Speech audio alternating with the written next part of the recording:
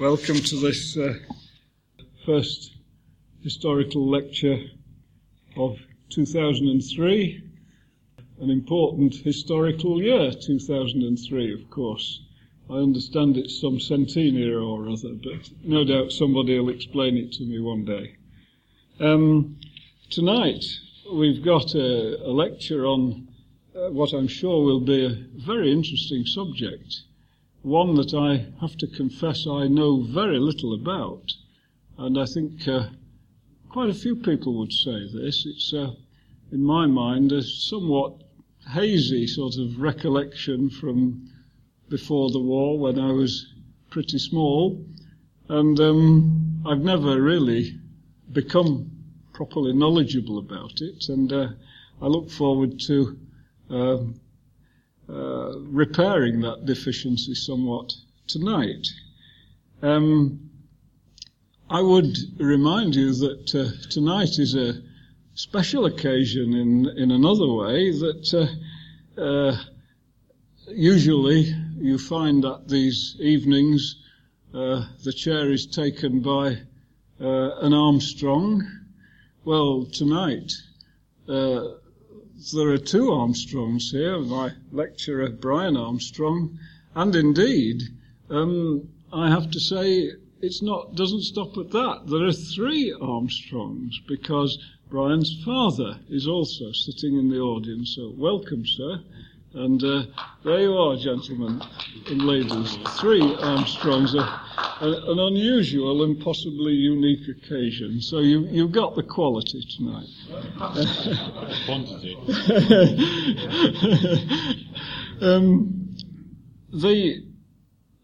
There is, I gather, a general, I hesitate to say mythology, but the general feeling has been that the RAF didn't take a great deal of notice of the Spanish Civil War.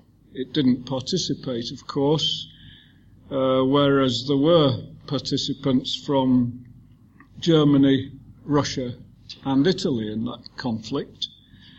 But it's with time and the disclosure of information from the intelligence files, it's become clear that, in fact, the British armed forces did devote a fair bit of attention to studying what had happened then and trying to draw lessons from it. And this lecture really picks that up and explains what did happen in the light of research which Brian conducted, and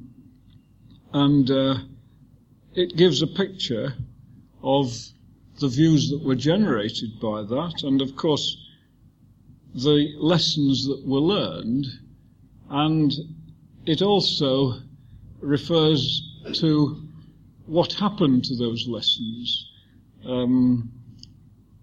As often happens, I think lessons are learned, but perhaps not implemented as fully as they might have been. And I think that was the case, in some aspects anyway, regarding the aeronautical side of the Spanish Civil War.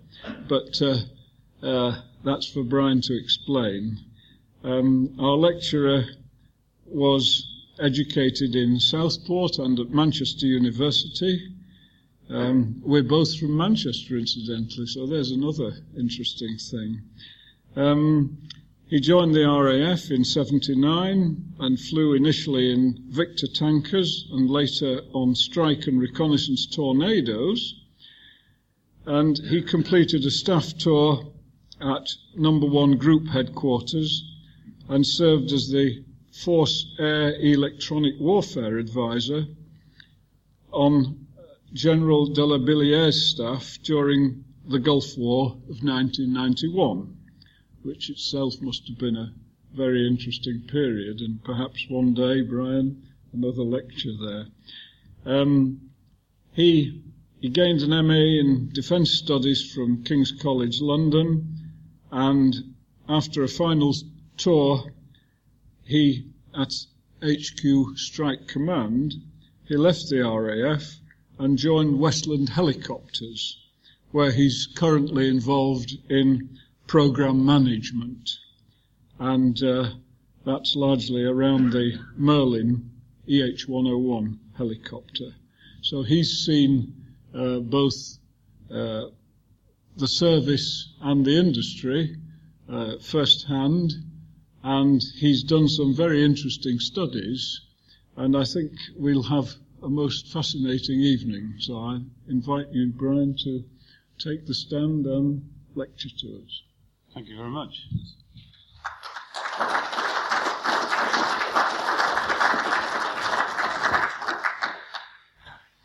So I'm going to actually move around and talk because I'm not very good static, especially in front of a distinguished audience such as this in this splendid auditorium. It's very nice to be here.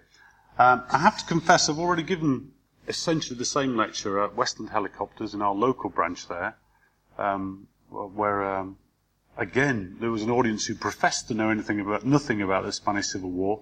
And then it all came out of the weeds. They were able to identify virtually all the aircraft, and people had seen newsreels before the war. So please understand, I'm expecting to learn from you tonight. I'm not here to throw doctrine down onto you. I'm expecting for you to come back, and I look forward very much to an interesting discussion session.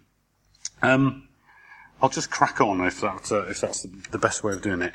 There will be an apology in the middle of this about technology, but I hope you'll bear with me. I've called this Studying Spain. Why study the Spanish Civil War? That's a very good question. I have one for you, which is why have you come halfway across the south of England tonight to listen to me talk about the Spanish Civil War? So there must be something in it for all of us. In reality, of course, it's a very interesting historical period. It's a period when aeronautically we went from biplane to monoplane. It was a major conflict. There was 600,000 people killed in the 3 years of the Spanish Civil War. Killed by the latest technology, aeronautical, killed by knives, throwing off cliffs, and in a very partisan conflict as well. So the real span. It was a civil war, but we had quite a lot of involvement elsewhere. Well, I'll tell you why I'm interested in the Spanish Civil War, and, you can put your hand up if you recognise this. Has anybody made one of these? This, yes. Yes. When you're a child, you don't want to see a picture of the finished product, do you? You want on the box top, you want it there. Guns blazing, bombs coming off, that's what you want. I can't remember quite when this came out. I think it was 1971. The Henschel HS 1231, A1. There it is, Spanish nationalist markings. And at the time, I was an avid model builder. And in fact, my father may not remember, but he suggested to me that maybe I ought to build something thematically rather than try and buy everything that came on the market. Not wanting to build a succession of Spitfires or Phantoms, I thought maybe I might build a collection of Spanish Civil War aircraft because it bridged this period. Unfortunately, there was very few made at the time, and I started out then, and I'm still doing it right now. I've got, there were, I think, 323 different types in the Spanish Civil War. I've got about 104. They're all in boxes in the attic. Because I have a wife who likes to clean, and I used to move around a lot in the Air Force. So now that I've been at Westlands, we're going to get on and do some of them. I'll just explain where I've come from to show you what 18 years in the RAF can do. There I am with the gun, the last output of RAF Henlow graduation parade. Went from there to join the Victor Fleet just at the end of the Falklands War. I was on the squadron just as we ended there, so I didn't get to participate, although I went straight out afterwards and did a lot of operational flying. Could tell you a few things about flying Victors at some future occasion, which is probably interesting. It was very interesting, I enjoyed it very much, but I really wanted to do something different at the stage, and so I left there to go to 15 Squadron in RF Germany and fly Tornadoes in the strike attack role. Height of the Cold War, 4 squadrons, base having exercises every week. The good old days. The world was certain, he said. We did some interesting things. Missile firing with the Tornado 9 Lima sidewinders over in Aberporth. And after that I went to 2 Squadron and did reconnaissance out in the Gulf. On the Gulf War I was on the ground with General de la Villiers, unfortunately, or fortunately according to my colleagues. You don't want to have been there, they said. This is an Iraqi SAM-3 site in Basra. In the middle here you've got the radar, you can probably just see the shadow from there, and around it you've actually got missiles and missile launchers. If we zoom into this you'd see all this. Nicely camouflaged in the desert. Sand berms, that's just dredged out of the desert with bulldozers. Unfortunately the Iraqis grew these trees here to give them some shade on their administration buildings, and from 30 miles away you can see that finger pointing into the middle of the SAM site, saying, we're over here.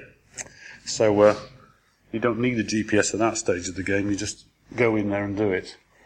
18 years in the Air Force will take you from this to this. You need a money belt to put the wages in.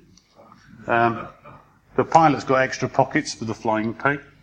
And you've gone from Slim Jim to, well, what can I say? And some of you may recognise that as a TL'd pod, laser targeting guide, and this gentleman is now boss of one of the Tornado squadrons, just about to be deployed to the Gulf.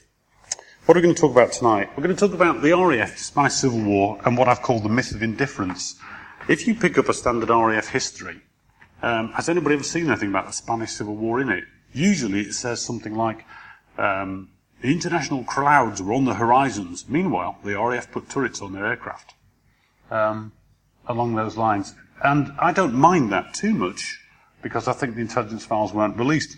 But we do have a set of commentators who insist that the RAF did things, quote, were blithely ignorant of the lessons of the Spanish Civil War. And as a serving RAF officer at the time, I didn't really appreciate that. Blithely ignorant. I'll show you a quotation later about the ability of the RAF polo team. People make that kind of comment. Because after all, what we had here was we had the focus on strategic bombing. We all know the story. The RAF is only interested in strategic bombing. Come the beginning of the Second World War, went equipped to do strategic bombings. We're dropping them all over Germany when we weren't doing leaflets. So we're going to look a little bit into policy of that as we go along. But one of the questions you have to ask is, was it worth studying Spain in the first place? I mean, it's a civil war. It's not in our neck of the woods. It was very partisan and fractured. Lots of people. It was a messy coalition war in many respects. So you have to look at it and say, well, where there really going to be germane lessons? Germane lessons, a very RS staff word term. I'm not going to teach you about the Spanish Civil War greatly, but I am going to just run through the major highlights, and what I'm going to do is try and give you the aeronautical flavour of it, and then we'll look at what the RAF made of that. So you should be able to come away from here with an idea of what was involved in the Spanish Civil War. These are the subjects, but I'll take you through bit by bit. It said it went through from 36 to 39, and these are the highlights. Let's have a map. Spain became a republic in 1931. Essentially, there was a coalition left-wing government in 1936, which was quite fractured. And on the 18th of July in 36, there was a military uprising in Spanish Morocco, which of course was down here, and in the Canary Islands, which was under the leadership of General Franco, who was a war hero from the wars in Morocco in the 20s, and simultaneously in 12 cities on mainland Spain. Basically, it was the classic military coup. The problem with it was that 30,000 soldiers came over from Spanish Morocco. We'll see how they got there later. And 15,000 soldiers in this area. This is essentially the uprising area in red. Started to converge on Madrid, the capital, from the south and the north. And this basically became a civil war. Lots of different elements involved. Communists, atheists, anarchists, quite a disparate coalition, a real ragbag of rebels.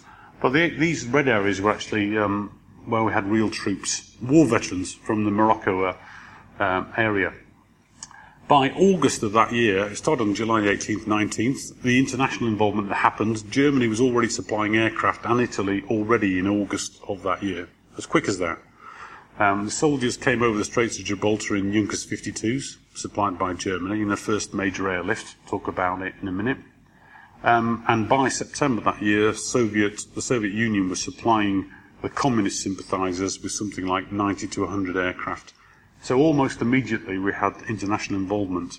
Britain didn't become involved and stood to one side, adopted a policy of non-intervention along with 29 other nations. They had a non-intervention committee which was established, which basically said we will not supply arms to the insurgents in Spain.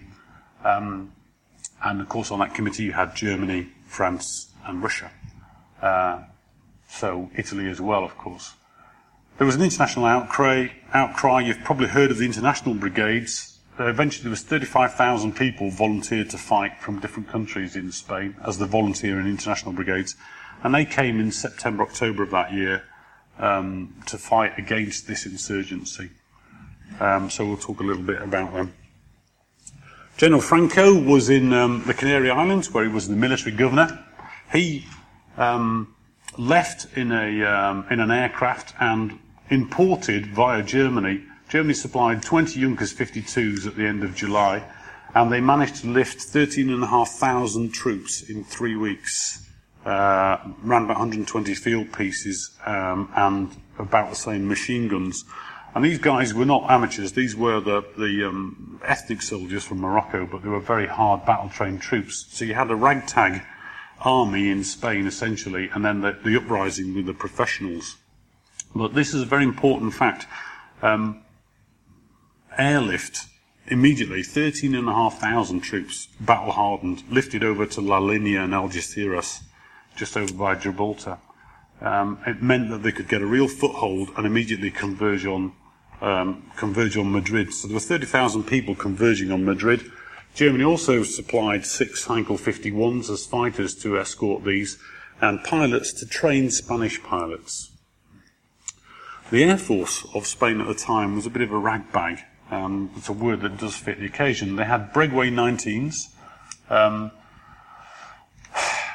observation bombers, but we're talking 110 miles an hour. Very much the end of the First World War vintage. They had Newport Delage NID 52s, elegant sesquiplane, 200 mile an hour just about on a good day. 2 engines, one engine, twin machine gun, the classic World War I fighters. They were just about to start re-equipping with Spanish Furies. The Hawker Fury was about to be made under license, and they were also going to get Martin 139W monoplane bombers from the United States. There were about 7 squadrons of these, about 1 squadron of Breguets, 1 wing of Breguets, but 2 or 3 squadrons. Half of the Breguets went over to the nationalists, that's the rebels, and the rest, including the Newports, stayed with the government forces. The bombers that were supplied, the 20 Junkers 52s, rapidly became bombers. Once the airlift was complete, they then started to actually become active in attacking the other forces, and very rapidly they started attacking the existing Spanish fleet. The fleet had mutinied, most of the officers were murdered and had been taken over by the men, but those that stayed loyal were bombed quite heavily by Junkers 52s at that stage, which was the German standard bomber in 1936. The Heinkel 51, again another 200 mile an hour, biplane, twin guns, essentially First World War vintage. The chap in here is Hannes Trauloft, who was one of the first pilots to go to Spain. He became a lieutenant general in the German Bundeswaffe Air Force in 1961. So he went quite a long, distinguished flying career. Italy immediately supplied 12 SM-81s, Junkers 52 look-alike, it is basically, and Fiat CR-32s, which was, again, a biplane fighter, but one of the best of the period. Very strong, twin 12.7mm guns, quite heavy armament for the period. They supplied something like 40 of those by August. So almost immediately you had a real capability in the air.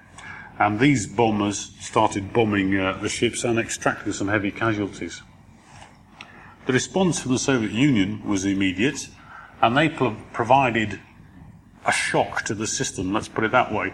They provided Polikarpov fighters, the I-15, known as Chateau, which is Spanish for snub-nose because of the flat nature of the cowling here, and the Polikarpov I-16 monoplane fighter, which everybody assumed was a copy of the Boeing 291 P-shooter, P-26 P-shooter in America because it looked so similar, they thought, but in fact it was one of the most technologically advanced fighters of the period.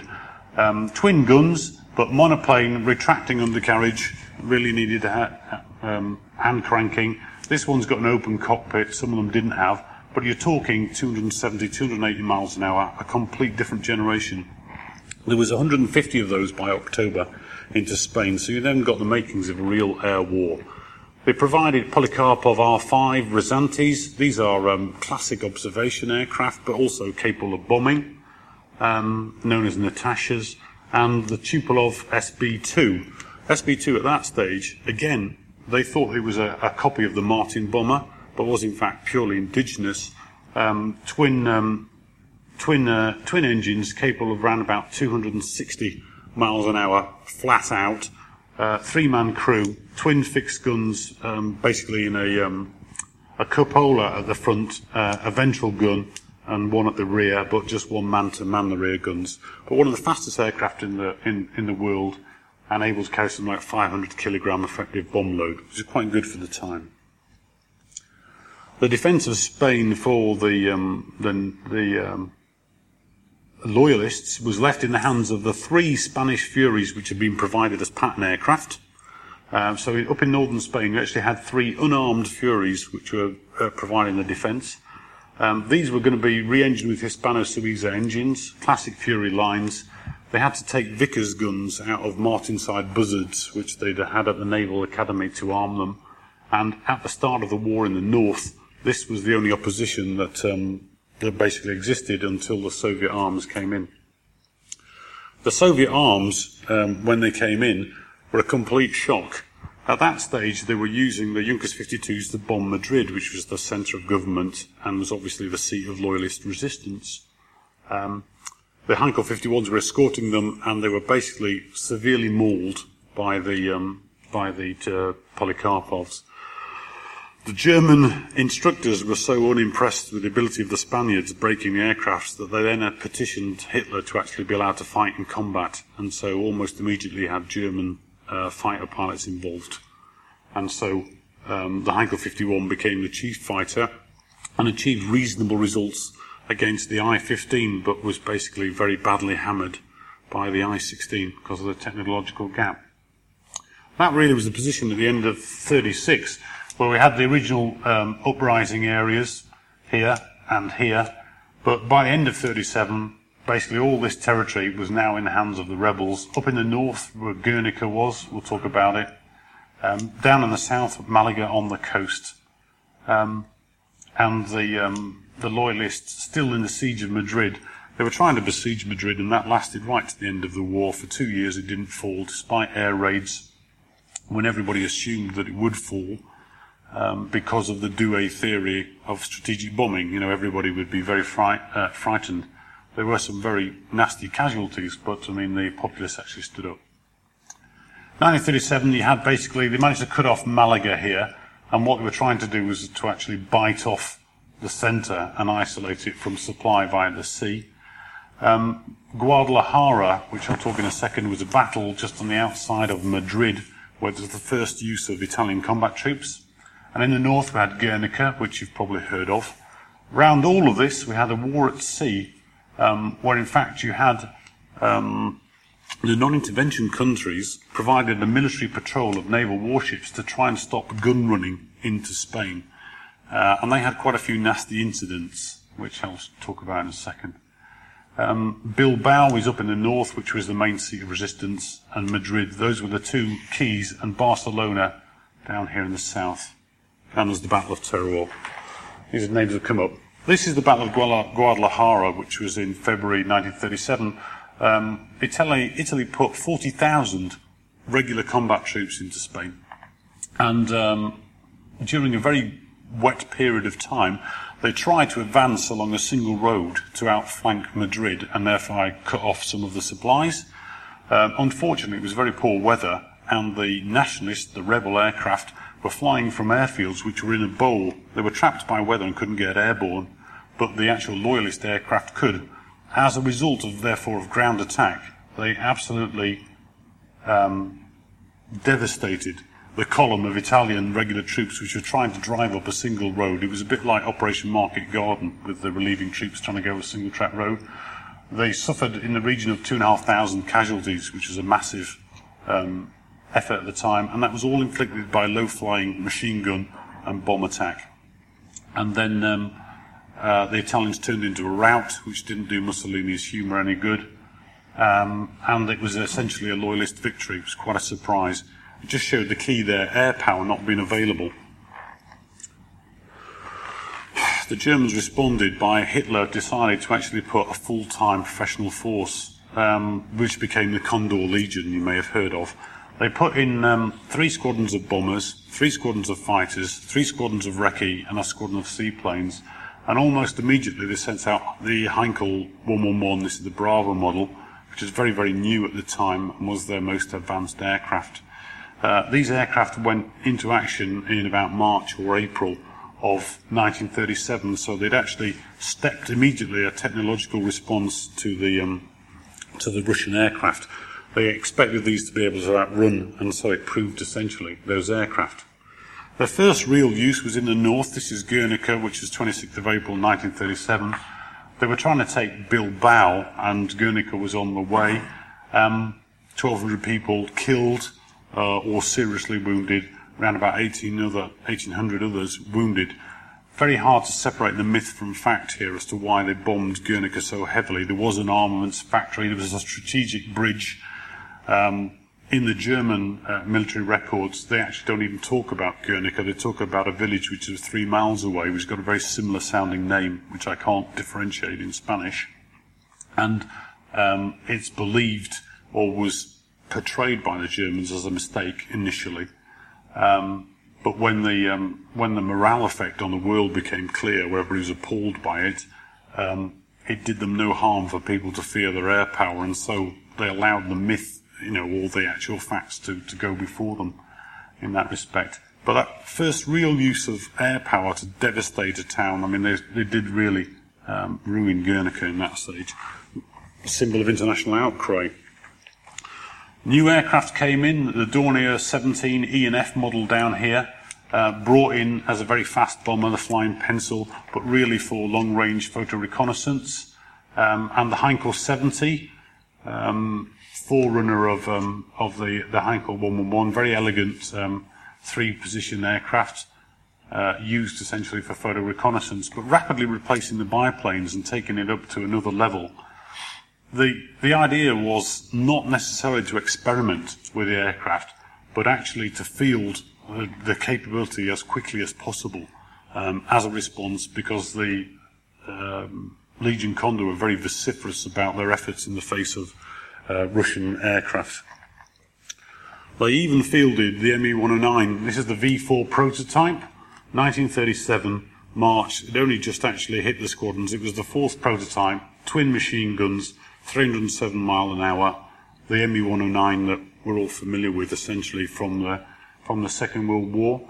And they flew these experimentally in combat and rapidly proved to have the edge on the I-16. They only had 2 of the prototypes at this stage.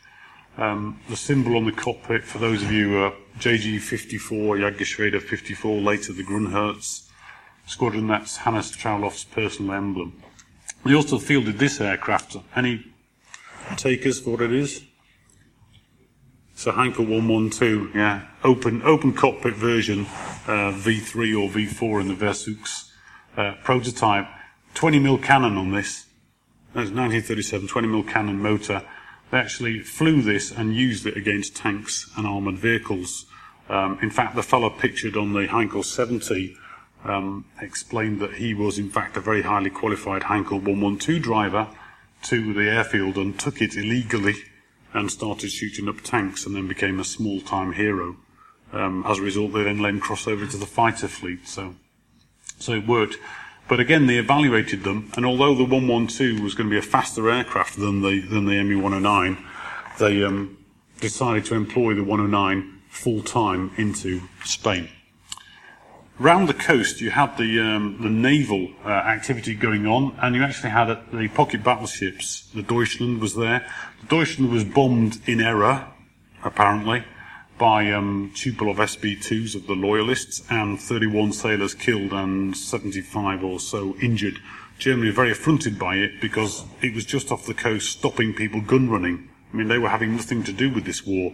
There were German volunteers flying aircraft and helping the Spanish, but had nothing to do with the government. So they actually took it in themselves to bombard Almira, causing a lot of civilian casualties and, again, ratcheting up the behaviour. There were submarines, Italian and German submarines, employed off the coast, and they also sank something like 22 British merchantmen that were supplying Spain with normal, legal goods. The British Shipbuilders Federation had quite an outcry about it, and our government was very reluctant to do something about it. Eventually, in September 1937, they agreed at a 9-power conference that British and French and not German and Italy, because they withdrew, warships would patrol the coasts and would actually actively intervene and start hostilities against any pirate submarine or aircraft that was involved in these activities. So when we say we weren't involved in the Spanish Civil War, they then deployed 3 squadrons of RAeS, submarine RAeS, to actually hunt for submarines, and they did something like 1,400 hours, I think, of searches. Didn't find any, but they thought they did on occasion. Italians introduced one of their best aircraft, the Fiat BR-20. This was the fastest of the participants and able to outrun the I-16s. Again, the classic Italian, but not a tri-motor, twin engine here, 12.7mm gun in here, similar in the front, 5 to 750 kilogram bomb load. The Russians responded by introducing the uprated I-15, the I-152, still a fixed undercarriage, but in some versions capable of carrying light weapons. There's actually a clutch here for bombs, and also to have 4 machine guns. Very few of them got through. The fighting in 1937 then became a conflict between the ME-109s, which were fielded as the ME-109B model, and there's about 50 of them provided, the Heinkels and the Dorniers on that side. The Junkers 52 still flew, but were very much relegated. And on the Russian side, you had Russian pilots actually flying SB-2s and the Polikarpovs. They then trained 200 plus Spanish pilots, and they also built Polikarpovs in weapons factories in Spain. So we actually had quite a lot of Russian involvement physically, about 909 aircraft by the end of the war, 1,000 people on the ground, but also a lot of assistance. 1938, basically the fall of Guernica, they managed to get through to Bilbao and invest it, and they also managed to extend close to the coast here, and thereby cutting off this chunk from sort of resupply through France down into Catalonia here. There was a large battle at the Ebro over the bridgeheads, which was down in here, which was aimed to try and halt this advance, but it didn't go very well. I'll cover that in a second. And in November that year, all the international volunteers were withdrawn, basically because France and Great Britain argued they shouldn't be there, volunteers should withdraw. The international brigades went home, and the Italians sent a token force back. In the meantime, they left their air force, which was 150 aircraft, 20,000 troops. The Germans had something like 4,000 people on the ground and 120 aircraft. So the actual volunteers, who were just single men, went home, leaving the professionals to the job. The Heinkel 59, famous for being shot down in the Battle of Britain rescuing pilots, was used from the Balearic Islands to attack shipping, and extremely successfully it did so. It could carry quite a large bomb load, 750 kilograms. It attacked coastal ports, petrol installations, shipping, so quite a lot of shipping, and there were only something like 13 aircraft. This one's got a 20mm cannon. Again, so we've still got aircraft with 2 303s at this stage, and everybody else is getting 20mm cannon. They were run by a chap called Harlinghausen, who we'll come on to later. But you then had the SM-79 introduced that year, Italy's most famous bomber, trimotor, used against the Mediterranean fleet in World War II as a torpedo bomber. Extremely fast, almost as fast as the BR-20. They flew from the Balearic Islands out over the British warships, protecting the coast, and then bombed Barcelona, Malaga, all those places, flew back over the British warships which are anchored in the bay where they were by the airfield, and landed, and that was how non-intervention was stopping the war, unfortunately. Got a very nice picture somewhere of them flying over the hood, which is in the actually in one of the bays. They bombed Barcelona to see the effects of strategic bombing in the beginning of January and March 1938. The Italians actually decided on a concentrated period of bombing to see, real strategic bombing effects. So in the first raid, they killed 150 people, I think January 29, 38, injured a couple of hundred more, widespread panic, international condemnation again. And then they tried a 72-hour period in March where they actually inflicted 1,200 dead, I think 1,400 other casualties. So quite serious. You're only talking aircraft with 750 kilogram bomb load, but quite light defences. The anti-aircraft was not really good enough at this stage. The people who had the best anti-aircraft were the Germans, who had the 88mm, was introduced in Spain, and of 317 engagements, the flak battery, 31 were against aircraft, and the others were used as an artillery piece against armoured vehicles and trucks, which Britain later saw in the desert. This is the Ebro. The whole battle of the Ebro was to try and halt along the river. It was all over the bridges. Whenever the bridges were knocked down, pontoon bridges were thrown up. And for 116 days, the nationalists, the Germans, the Italians attacked these bridges. They used Heinkel 111s. I've not got permission from Michael Turner to show this picture, but I'm a great admirer of his work, and this is from his book on Luftwaffe in pictures. Very nice indeed. They had 30 of these at the stage doing that, and they were flying 4 sorties a day, medium-level bombing against the bridges, not the world's most effective. They also had Heinkel 45s at the top, which they lost quite a few of, but were used in direct ground attack roles and also for observation. The Germans call a crash California crash for some obscure reason I don't understand. And the Italians introduced the Breeder BA-65 as a specialist ground attack aircraft, 4 machine guns, light bomb load, but it was proved to be unmanoeuvrable and underpowered, and was used as a dive bomber against the bridges very successfully. Had to dive bomb because it wasn't very good at anything else. Classic Italian fighter pilot gear here. It's not my idea of fashion. The Me-109Bs had taken the fighting in the air, so you then had the Heinkel 51s relegated to ground attack. They were relegated to ground attack because they couldn't do anything else. The Germans didn't invest them in there to investigate ground attack. They couldn't do anything else, so they had to be used for ground attack. And you had 1 squadron essentially being used, and the rest of the Heinkel 51s were given over to the Spanish. The leaders of that squadron became quite famous people. In fact, Adolf Galland, you've probably all heard of, flew 285 missions as the leader of the attack squadron, close air support, which is quite a record, really, if you think about it, and he certainly told everybody about it after the end of the war. The Italians provided the Romeo 37 bis, which was proved in Abyssinia before the war, and although it doesn't look very good as an observation aircraft, essentially, it was used extensively in ground attack and very successfully. All those types were used at the Ebro for 116 days, till eventually the offensive petered out, and they were able to bypass the Ebro with 70,000 casualties on the Loyalist side. This aircraft was fielded at the same time, the Junkers 87A. If you took the navigator out, you could actually get a decent-sized bomb on.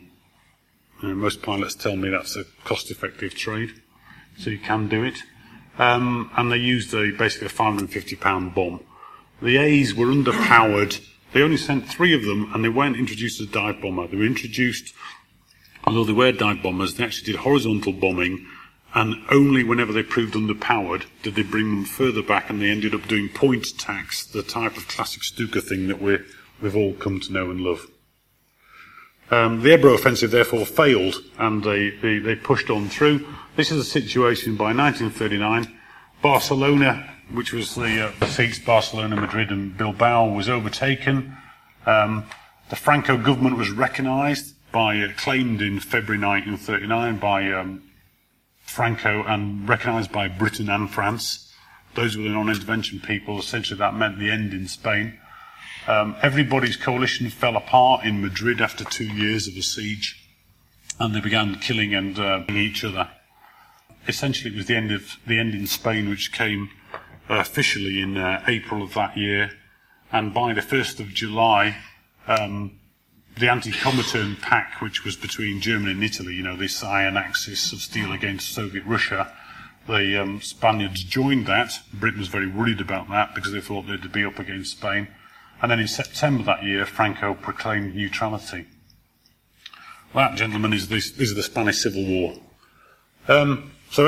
Just to give you the flavour then, we went from the original biplanes, and at the end, the last combat aircraft introduced into Spain, this one, Battle of Britain vintage, ME-109E3. We're talking the end of 1938, 2 years prior. Twin 20mm cannon, radios. Most of the aircraft previously weren't used with radios. FUG-7 shortwave radios, HF of course. Ventilated spinner, but no cannon in there. So an actual twin 7.7s up there. 50 of those aircraft introduced. By that stage, they had total air superiority because nothing could handle this aircraft. And the HE-112 came back in its finalised production version, the B-0 version, 80 kilometres faster, 50 mile an hour faster than the ME-109, but was more expensive to build. So the Germans decided that they could win World War II on the 109 rather than have to introduce a second fighter. Marvellous aircraft. A squadron of them was deployed on the Spanish side, and they achieved one victory before the end of the war. And they also shot down a P-38 in the Mediterranean in the Second World War. The Italians brought in the Fiat G50, which was the first monoplane. Open cockpit was reverted to. The initials had a closed cockpit, twin 12.7mm guns, 7.7 at that stage. A closed cockpit. The pilots didn't like it, get rid of it. So there was one squadron of those brought in at the end to evaluate, and the HE-45s were replaced by the HS-126, Henschel HS-126, standard Lysander equivalent, almost for the German forces in 1940. So by that stage, December 38 to March 39, you had the full span of German World War II aircraft employed. So they were able to actually fully evaluate those, although the conditions were not so hard at the time.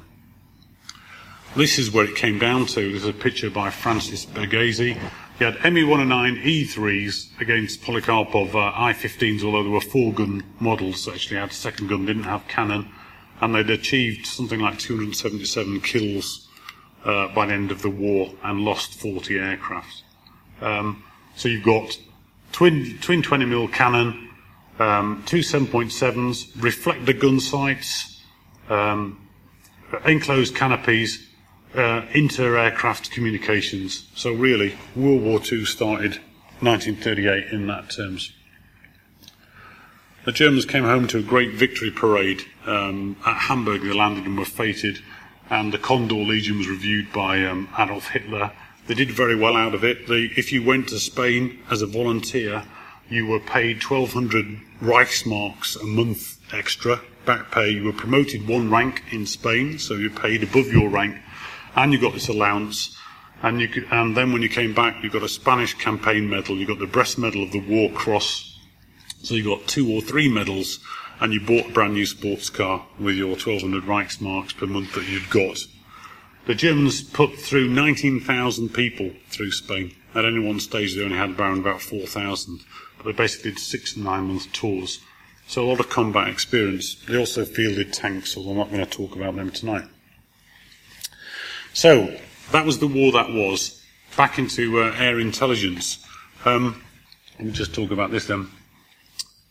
Back in the UK, air intelligence in 1935 basically had a group captain who was an intelligence, and he'd become a deputy to director of ops and intelligence in war.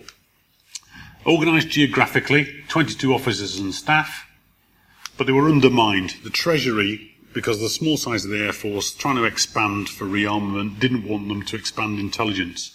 This is a quote from somebody who was actually the official history of the intelligence. Intelligence was thought of as a professional backwater, suitable only for officers with a foreign language and those not wanted for command. So you weren't getting a very good quality of officer in there. Nothing's changed, some would say, but don't say that.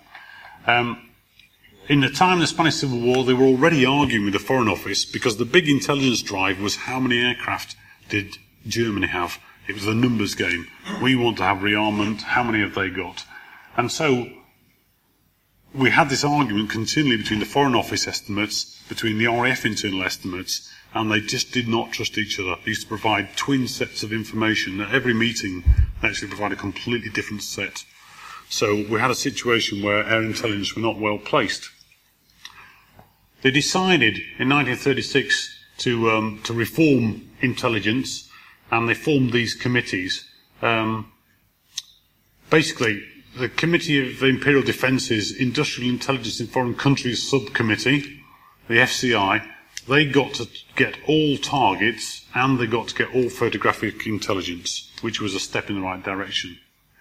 The Joint Intelligence Subcommittee, which was actually 3 services sitting together, were formed to assist the joint planners. At this stage, you now begin to get jointery starting out in the British Armed Forces. The joint planning staff were headed by a colonel, group captain, naval captain. It was a very small bunch of people who wrote the intelligence appreciations that went to the highest levels of government. They went to the Chief of the Air Staff, the Deputy Chief of the Air Staff, they went to the Foreign Office, the Home Office, and to the Prime Minister. So these very small group of people were actually writing the reports directly and taking them up through the senior management that influenced Britain's appreciation of what they would have to fight if a Second World War started. The jointery should have achieved quite a lot, but they were very suspicious. Everybody was very hostile against each other because of this. The Joint Intelligence Committee, a good idea, but the planners did not call for its views unless intelligence was either routine or hard to come by. Nor did the JIC show initiative in volunteering appreciations because service opinion in Whitehall frowned on speculation. In Air Force questions, we didn't want to hear a Navy answer. In Navy questions, we didn't want to hear an Air Force answer. Everybody was working a compartment. Even worse, internally, the RAF Plans and Ops formed a clandestine intelligence section to give air interpretations on the trend of military and economic potential in foreign countries. Even after 1936, right, the chiefs of the air staff prepared to rely on these 2 officers in the Air Force to write their sources of intelligence. And they became the filter through which all other intelligence was given. So you actually had 2 officers, trusted, taking all the intelligence, sifting it, putting essentially an RAF slant on it, and then providing it to the Chief of the Air Staff. So you wonder why he had some of the views he did. Joint planning staff, the people here who actually were heads. First, there was this chap, Group Captain Harris, who of course went on to much later fame as Butch or Bomber Harris, and his famous efforts in Bomber Command. And Jack Slessor, who went on to, again to be a Marshal of the RAF later in the war. He was the second one. These are very distinguished and very intellectual, capable officers. You shouldn't get the opinion that some people have of Bomber Harris that he was short of intellect. He was in fact a very capable officer, which he showed in this job. But these were the people filtering these efforts. So all I can say is by 1936 to 1939, you had an essentially flawed setup in air intelligence.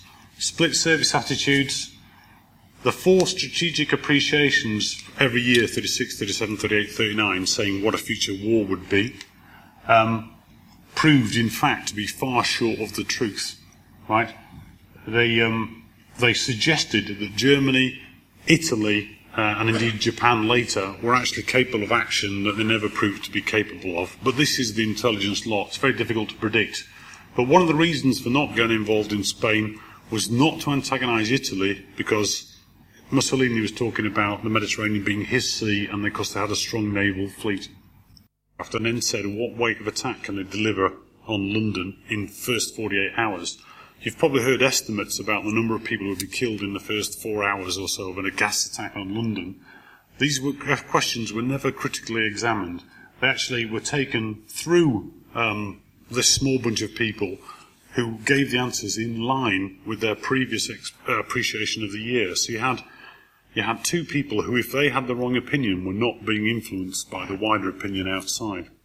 And you have to ask yourself, did they really want to have a separate opinion coming in from, say, the lessons of Spain?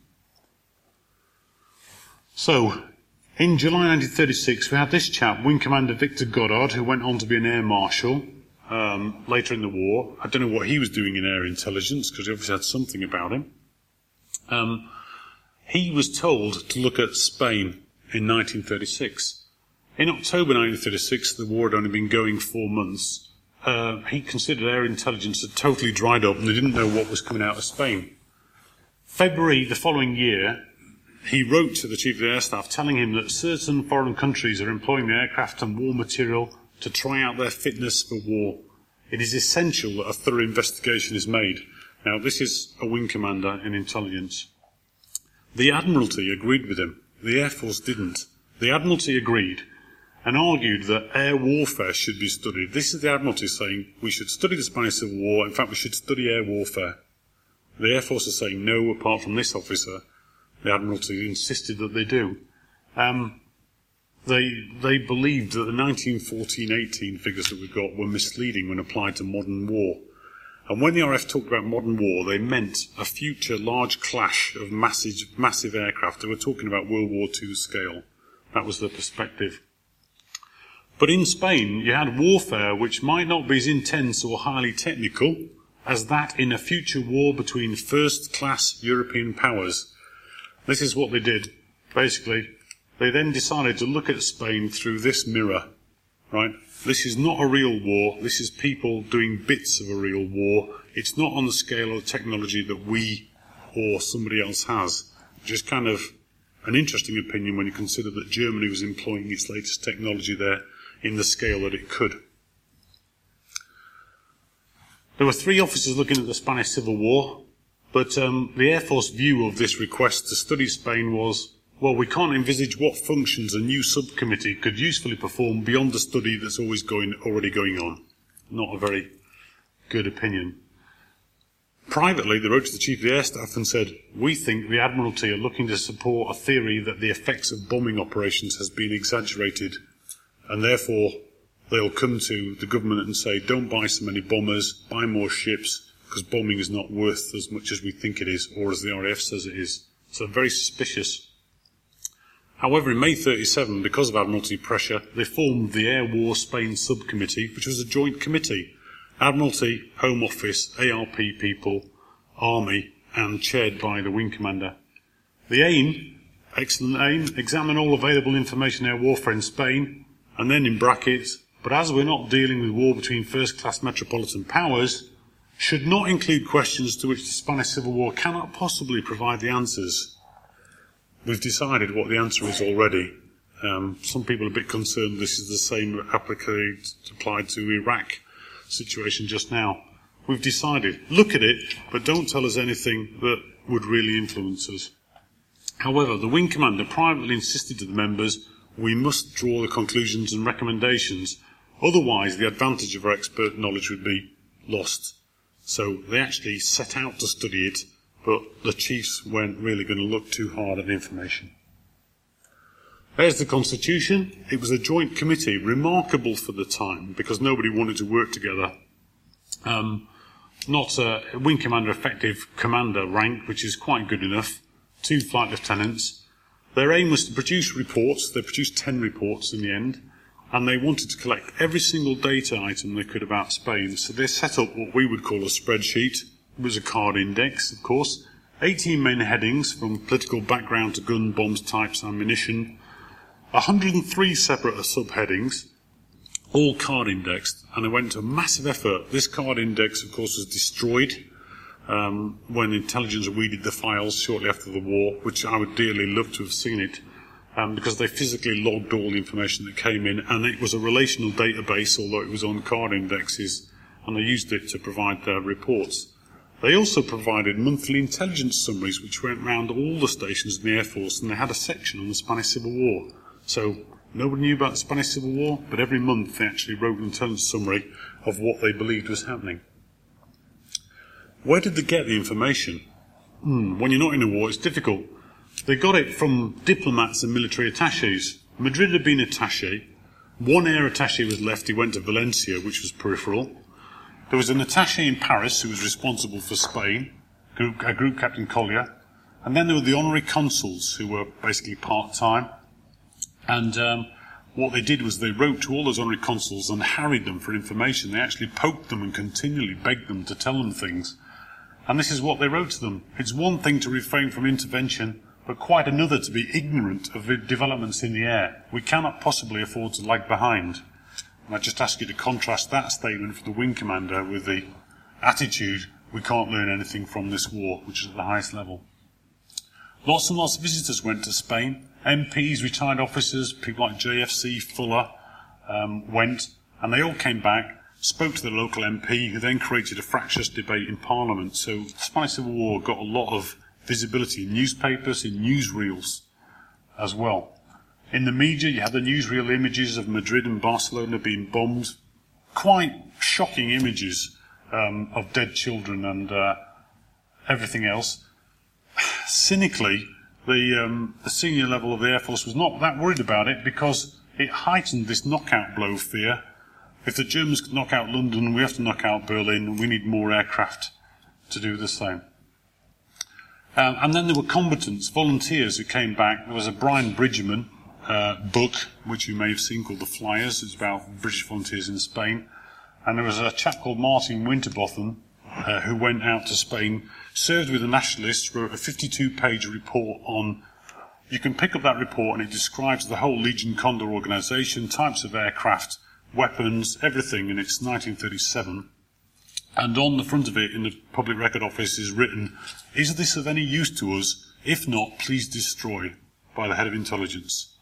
This is quite a sobering sort of thought. They managed to produce the reports. They were given a year, essentially, to produce reports, and then they put them before the chiefs of staff, who actually convened an extraordinary meeting to consider this. So the highest level of leadership actually said, all right, we'll sit down and read them. So despite their prejudice, if you like, they said they would. These are the reports they looked at. AAA defence, air attack on fuel storage, and low-flying attack on ground forces. And this is Cyril Newell, who was the Chief of the Air Staff at the time.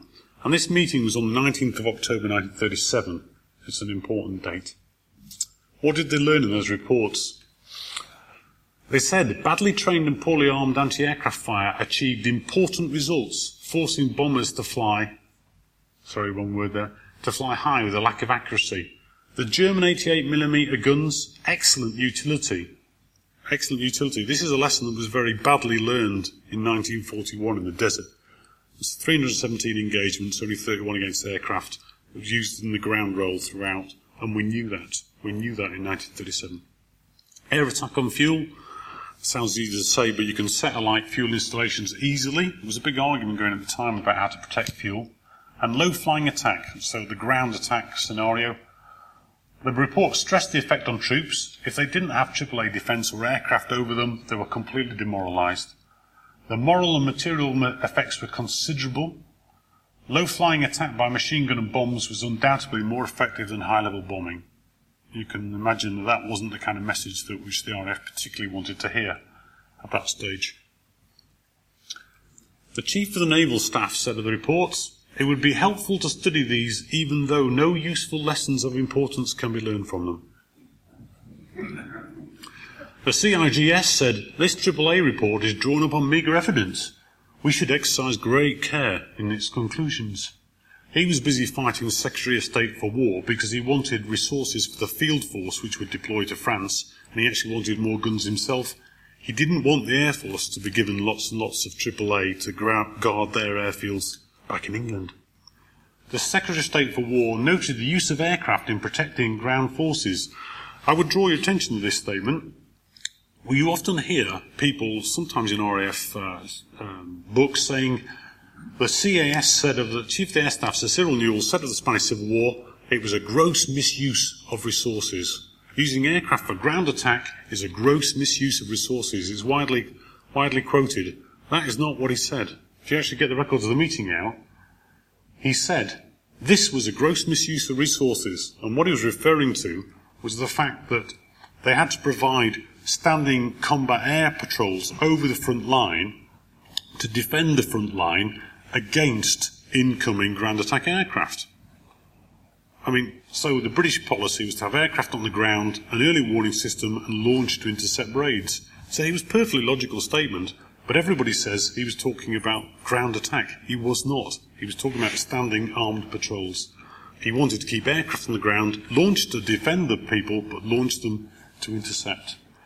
He hoped, the Italians were apparently devoting 50% of aircraft to ground attack, and he hoped this was the case, because all the better for us, he said. And he wasn't about to follow them in that principle. Aerodrome and air defence was going to be looked at, so pass it on to somebody else and we'll have a look. Why did they take this attitude? I can see that we have the philosophy of strategic bombing. Why? One of the reasons was because the chiefs of the air staff and the senior management thought they knew better than intelligence reports. Because they had those two officers, group captain level, filtering all those reports, they believed in them. They thought they were aspiring junior officers. But this was going on. In January 1937 and October 1937, the highest levels of the Air Force and the German Air Force had an exchange programme. In January 1937, the Deputy Chief of the Air Staff went over to Berlin with a few officers, was shown all the factories, he was shown the ME-109s. It was all, come and see our wonderful Air Force. And it was a very hail fellow, well met. We're all aviators together. I'll try and prove that to you in a second. In October 1937, 19th of October 37, looking at the reports, October 1937, 21st of October 1937, we had this. This is Ernst Udet, those of you of First World War knowledge, 62 kills, First World War, he was in charge of German technical development. This is Field Marshal Milch, later Milch, who was head of procurement. This is Stumpf, and this is Lord Swinton, I think, who was the Air Minister at Astral House. And you can see, just have a look at the body language here. This is all, we're all professional aviators together. Let's have a meeting and show each other our latest abilities. They went to Mildenhall and Hornchurch to actually view the latest RAF bombers. I draw attention to the latest RAF bombers. Right? I think it's a Harrow. Was it a Harrow? Yeah. And a Hayford in the back. This is October 1937. The Blenheim was in. The Battle was in. And we hadn't got any of the real twin-engine bombers at that stage to come in. So here we have Milch and Udet, etc., looking and inspecting them. It's a problem, isn't it? What in reality was happening, therefore, you had a very intimate relationship. They were actually saying to, and it's reported in the files, to General Veniger, who was the air attaché in London who was with them, we hear you chaps are doing ground attack in Spain. Why are you doing that when you've got a strategic air force with all these wonderful aircraft? General Veniger was saying, we're only doing that to humour the army. The army want us to have more reconnaissance aircraft. We don't think it's a good use of resources. And the Air Force went, I agree with you. That was actually reported in those statements. They then came over here to Mildenhall, reviewed these, and in these meetings here, you had this whole exercise going on at the same time. The chiefs of staff were actually looking at these reports. They believed they knew better. They spoke to the German officers. They asked them what was actually happening in Spain. And they said, we think Spanish Civil War fighting has developed not in the way we foresaw. It's not a strategic war at all. It's a sort of tactical war. And really, we're having to do it, but it's not what our Air Force is about. So the Germans either meant it, because it's not clear to see whether they did, or they said what the UK wanted to hear in this respect. But unfortunately, that attitude directly coloured the reports. Those reports came out saying they're doing this because it's effective, and on the other hand, you had people actually physically standing there telling you, no, that's not the case. And because of this close relationship, a very close relationship indeed, they were not given credence. You may have all read the story of the reflector gun site at Hornchurch. Hornchurch had gladiators, and I think it's in Duel of Eagles, Peter Townsend. Bob Stanford Tuck was standing by the gladiator, and along came the German general and asked him if he could see the gun site, and he'd been briefed not to show him it. So he said, "I'm sorry, sir, I can't show you that." And the Air Vice Marshal stepped forward and explained exactly how it worked, even though it was on the secret list. You know, and everybody, I mean, I read that in Duel of Eagles and thought, amazing. Well, the gun sites were actually a design developed in Berlin. The Germans had been using reflector gun sites in March 1937 in Spain. They had reflector gun sites. They were used to them. He actually said, "Oh, you've got a reflector gun sight." It was the same basic design. What was secret was the knurled ring by which you set the wingspan of the aircraft, right? And that was what Tuck was actually, again, trying to protect. But Milch and Uda, who were looking at that at the time, they didn't actually realise that was brought about. But it was not an Air Vice Marshal, it was Wing Commander Goddard from the Intelligence Committee who actually stepped forward and explained the principles of reflector gun sights. So you have to say, I'm not quite sure what was going on. By April 1938, a year away from the end of the Spanish Civil War, they expanded this committee to include China, because China was engaged in a war with Japan, or Japan having invaded Manchuria in about 1935. Goddard was replaced, he got promoted, and Lord Swinton wrote to the committee in July 1938 and said, "I'm concerned. The impression has been given quite wrongly in Spain that bombing is an indiscriminate weapon which could cause material damage but is not directed with accuracy and effort. We want to give a true and unbiased account of the lessons of Spain for a responsible people." And what he got back from the Air Force was a report saying, "We need a strategic bombing force. Yes, Spain, they're just chucking them all over the place. We can deliver accurately. We can do a proper job with it." In line with the philosophy. And that, again, is in the minutes in there. He was concerned because they seemed to be chucking these bombs around, and were we going to do that in the war? Interesting. November 1938, they revised the war plans. There was a shortage of manpower, so the committee began to break up. ARP, which could have learned a lot from this because, of course, there had been a lot of bombing, became too difficult, didn't have enough people, so they abandoned the air defence report. It was actually about how to defend civil air defence in the community. It could have been a very valuable document. But chiefs of staff were too busy to take the second set of reports, which now went up to October 37. They went to the end of 37, and they had the whole 9 yards in it. They had very accurate reports, the German technology, what they were using, how many aircraft were involved, very detailed in there. The first reports, you could have said, were sketchy, perhaps, in areas. 5 reports are submitted. I'll just go briefly through them to show you. Sea Communications, this was the Heinkel 59s. Major effects were achieved, but from only small forces.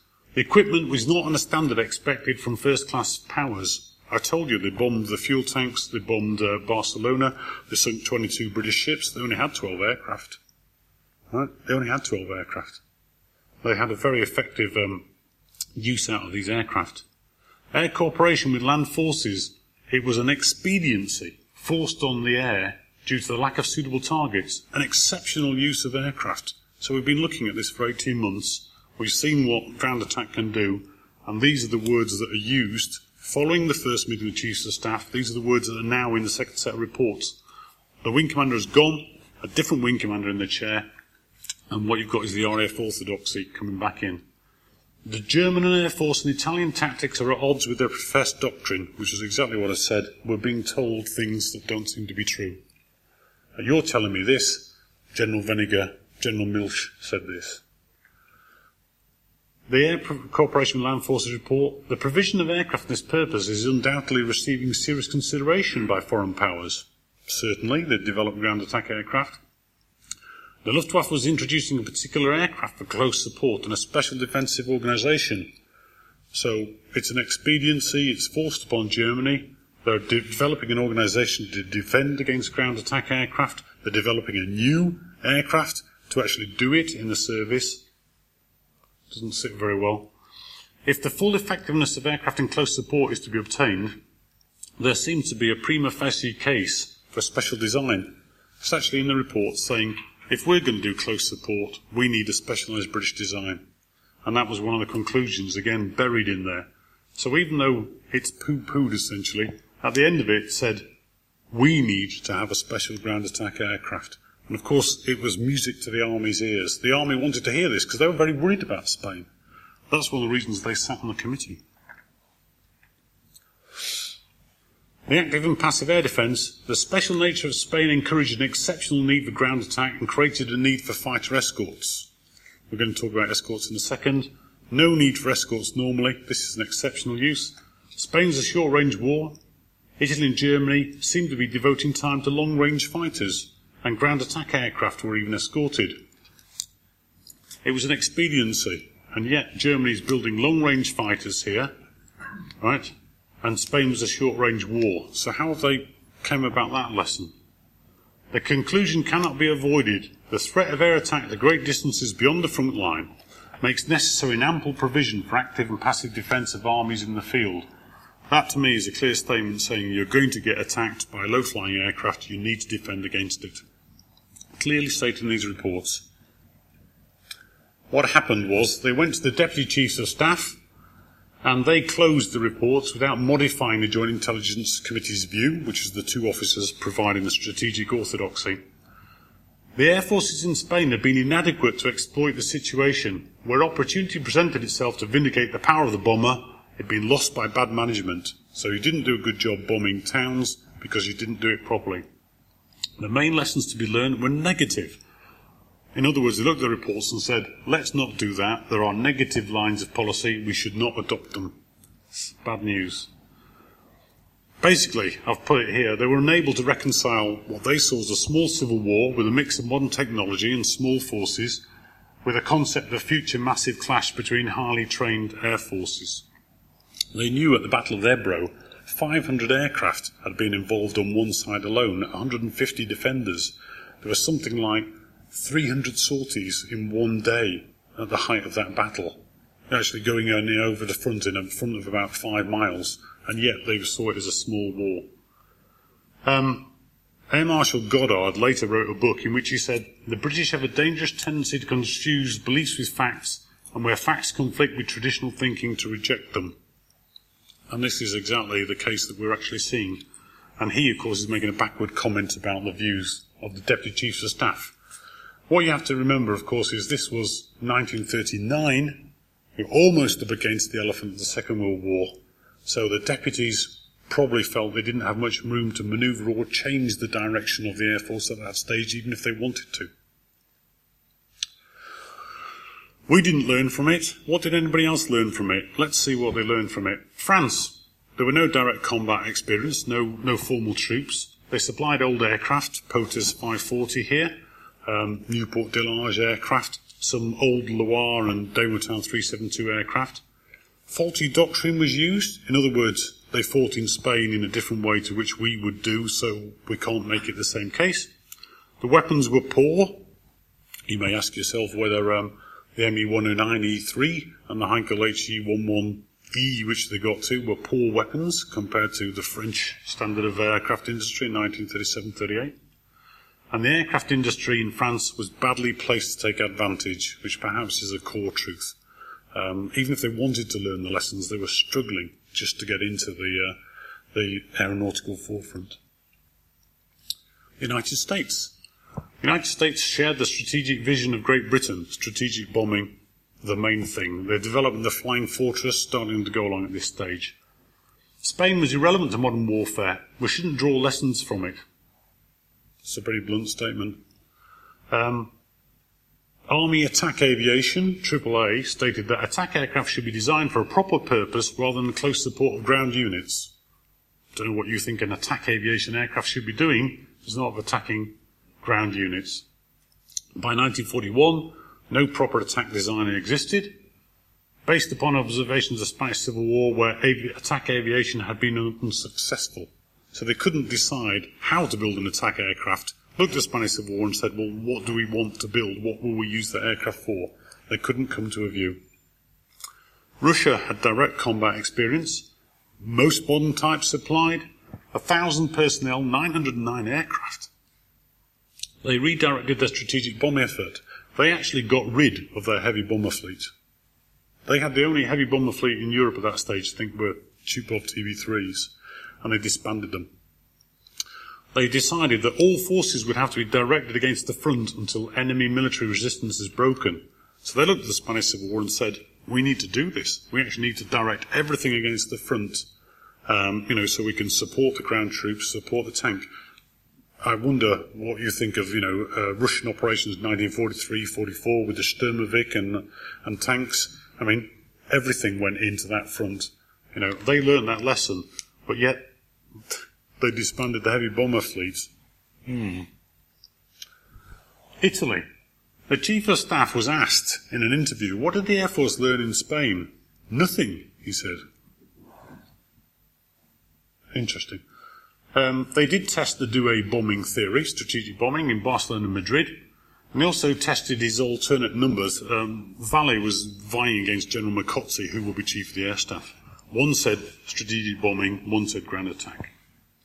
But they did ground support operations. They did both. They tried this in Barcelona. They tried the ground attack throughout. Specialised ground attack aircraft, the BA-65, failed. Strategic bombers were fast enough to avoid most fighters. They were in reality. And the Spanish Civil War veterans came back, semi-heroic status, went into positions of power, and stifled any further change until 1941, when they got a very bad shock in the desert. The CR-42, to replace the CR-32, was developed, but they also had the monoplanes. They actually intended to run them parallel. Fighter tactics individualised. This is a standard Italian formation from that period. They're actually flying in threes, right? Actually flying in echelon threes in here, right? Which was basically out of date. The SM-79 stayed in essentially the same form right through to 1943, when the armistice was. And so again, another Airfix box. I make no apologies because that's a really good picture. You want to build that. Germany. What did Germany learn? Commentators say, after Spain, the German Air Force became the handmaiden of the army. I disagree. They actually had a balanced doctrine. They had strategic bombing, they had tactical bombing, they had fighter escort, they had fighter defence. And they basically had a doctrine which would allow you to do any of those, and so they used the bits that fitted in Spain. The ground attack techniques were boosted because they learned how to identify troops, how to integrate with troops, how to actually attack with the Heinkel 51s and then the HS-123s, which came in later. They decided that escorts were needed for bombers. They had the fast bomber policy. They had HE-11s armed with 3 or 4 machine guns, but they decided you still needed escorting. And that dive bombers were an effective substitute for horizontal bombing. They did not go 180 degrees. Dive bombing is the way ahead. Right? And the Junkers 87B was fielded in Spain and tried out there for 7 months before the end of the war as well. Navigator got to fly in those. What did Germany really learn? I would say to you that what Germany learnt in these areas is summed up here. Bomber armament. Did they change bomber armament? They didn't. They had fast bombers with handheld machine guns, which of course is the Battle of Britain vision. That's what they kept. They actually introduced a couple of extra machine gun positions, but they didn't change. They didn't go for powered turrets. They didn't go for armoured turrets. They didn't go for automatic weapons. They were still magazine clips. Armouring. Britain looked at armour. The Germans didn't decide to introduce armour into the aircraft. Here's a 109E3. There's the cockpit, reflector gun sight, Hans Schmoller Hardy. And despite you talk about the 109 having a heavily framed cockpit you can't see out, it's not the case. This is a 109E3. Actually, it's quite lightly framed. They don't have rear view mirrors because they intended the pilots to actually look over the shoulders, which they thought was more important. And to do so, there is no armour. No armour in that aircraft, and it was field modified and introduced here later on, spoiling some of the view. So they didn't take armouring out of it, but they did introduce self-sealing fuel tanks into bombers ahead of everybody else. And manpower. Well, just before we go there, tactics. Here we have what we all know as a finger four or a Schwarm in German parlance. Developed in 1937. Because of shortage of Me-109s, they had to fly in pairs. They couldn't get 3 airborne at the same time, so they ended up flying in pairs, found it more effective to fly 2 aircraft. One attacks and the other defends, right? Then you automatically put the 2s together, fingers of the hand, for, leader at the front. This is his wingmate. Here's the guy there. Then you can split into 2. If somebody attacks you, you can sandwich him. They found those by serendipity, really, effective tactics, so they developed them. And they became the standard tactics, and they are flown to this day. They are flown in the Royal Air Force to this day. Right? But they had them in October 1937. And they had manpower. Talk a bit about manpower. Start for 10, anybody know who this is? Mulders. It is, it's Werner Mulders and Walter Uzau. Both Spanish veterans. He, of course, invented these tactics in Spain and went on to great fame and fortune afterwards before being killed. And Walter Uzau was another legendary fighter ace who was a top scorer in Spain. Came back from Spain, 2 medals here, and the Spanish Civil War breast cross. So if you try and track somebody down from the Spanish Civil War, you just find pictures of them with that breast cross on. They learned quite a lot from it, but are those the right lessons, you might ask yourself? What did we learn? We learned about armour and weapons policy. We actually said, although the advantages of the amazing developments in bomber speed are beyond dispute, we cannot rely on our close defences to save us. So, although they saw fast aircraft in Spain, although we were developing fast bomber aircraft, we believed we needed to actually have guns as well. We began crash programs to armour and aircraft in 1937. The 1936 aircraft to the 1936 bomber spec all had pilot armour already envisaged, and all had power-operated turrets. People say the RAF learned nothing from the Spanish Civil War. Right? We carried on strategic bombing. I suggest to you that we expected to fly in daylight, we expected to have to go fast to get there and to get back, and we expected to have to fight. And we expected fighters to actually catch up, and you have to defend against them. Belt-fed, of course, unlike the handhelds. Why did we come to that view? I mean, it wasn't that we blithely ignored the views of these things. People actually thought they would have to fly in daylight, fight, close formations, and do it. We looked at weapons. 303, 20mm, 30mm Spitfire fuselage. Which one would you like to be on the end of? Not very good. We had, in the specs of 1935 and 1936, 8-gun fighters. The Typhoon spec was a 12-gun fighter, I think. This is 1936-37. We expected to have massive armament. We expected to be able to shoot down a Heinkel 111. We needed quite a lot of firepower. Right? So we actually were in advance of other people in fighter armament. Because the Germans had 20mm cannon, which could do this to a Lancaster, I guess, that one, or maybe even a Manchester, I think. And although that was used in Spain, it's a different weapon from which we ended up with. Dowding, in Fighter Command, actually wanted to step from 303s to 30mm plus. That's what he wanted to do. He didn't want to mess around with 20mm. He wanted to go from 303 to 30 or 40mm guns in cannon in fighters. He thought 20mm a waste of time. But eventually it did come in because it proved to be effective. So we already learned about armour, already learned about turrets, and we were having big gun fighters. Should we have changed anything therefore from Spain, fighter armament? I don't think so. AI knew that cannon was used in Spain. The Air Fighting Committee concluded the single-seat fighter is now invulnerable to 303 fire. They expected German fighters to have cannon, British aircraft to have 303s, and then stand off and shoot at the bomber with their cannon and not be able to fire back at him. Ludlow Hewitt, who was chief before Bomber Harris, said, "We can't accept this state of complete helplessness against a single-seat fighter as exemplified in Spain." He pressed for upgunning of bombers, more speed, ammo and armour, because that was all we could do. Right, all we could do in the timescales available. And all aircraft before the B-1 of 39 envisaged using 303 guns. it wasn't easy to introduce things like extra guns on the Hampden here. There were programmes for the Wellington underway at the start of the war to actually upgun them. Battles and Hampdens were difficult.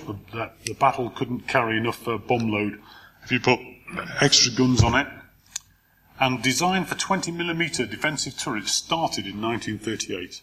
That was to defend against cannon-armed fighters. Right, again, another lesson which clearly observed that through Spain we're going to have to go for bigger guns to defend against these aircraft.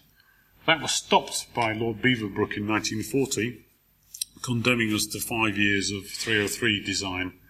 It was resurrected later on for the Windsor and the Lincoln.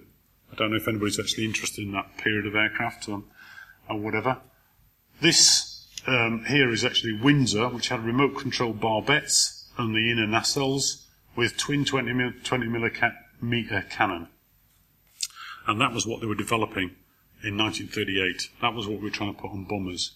This is the Vickers Armstrong B1 of 39, the ideal bomber spec. Notice the turret, 4 times 20mm, upper and lower.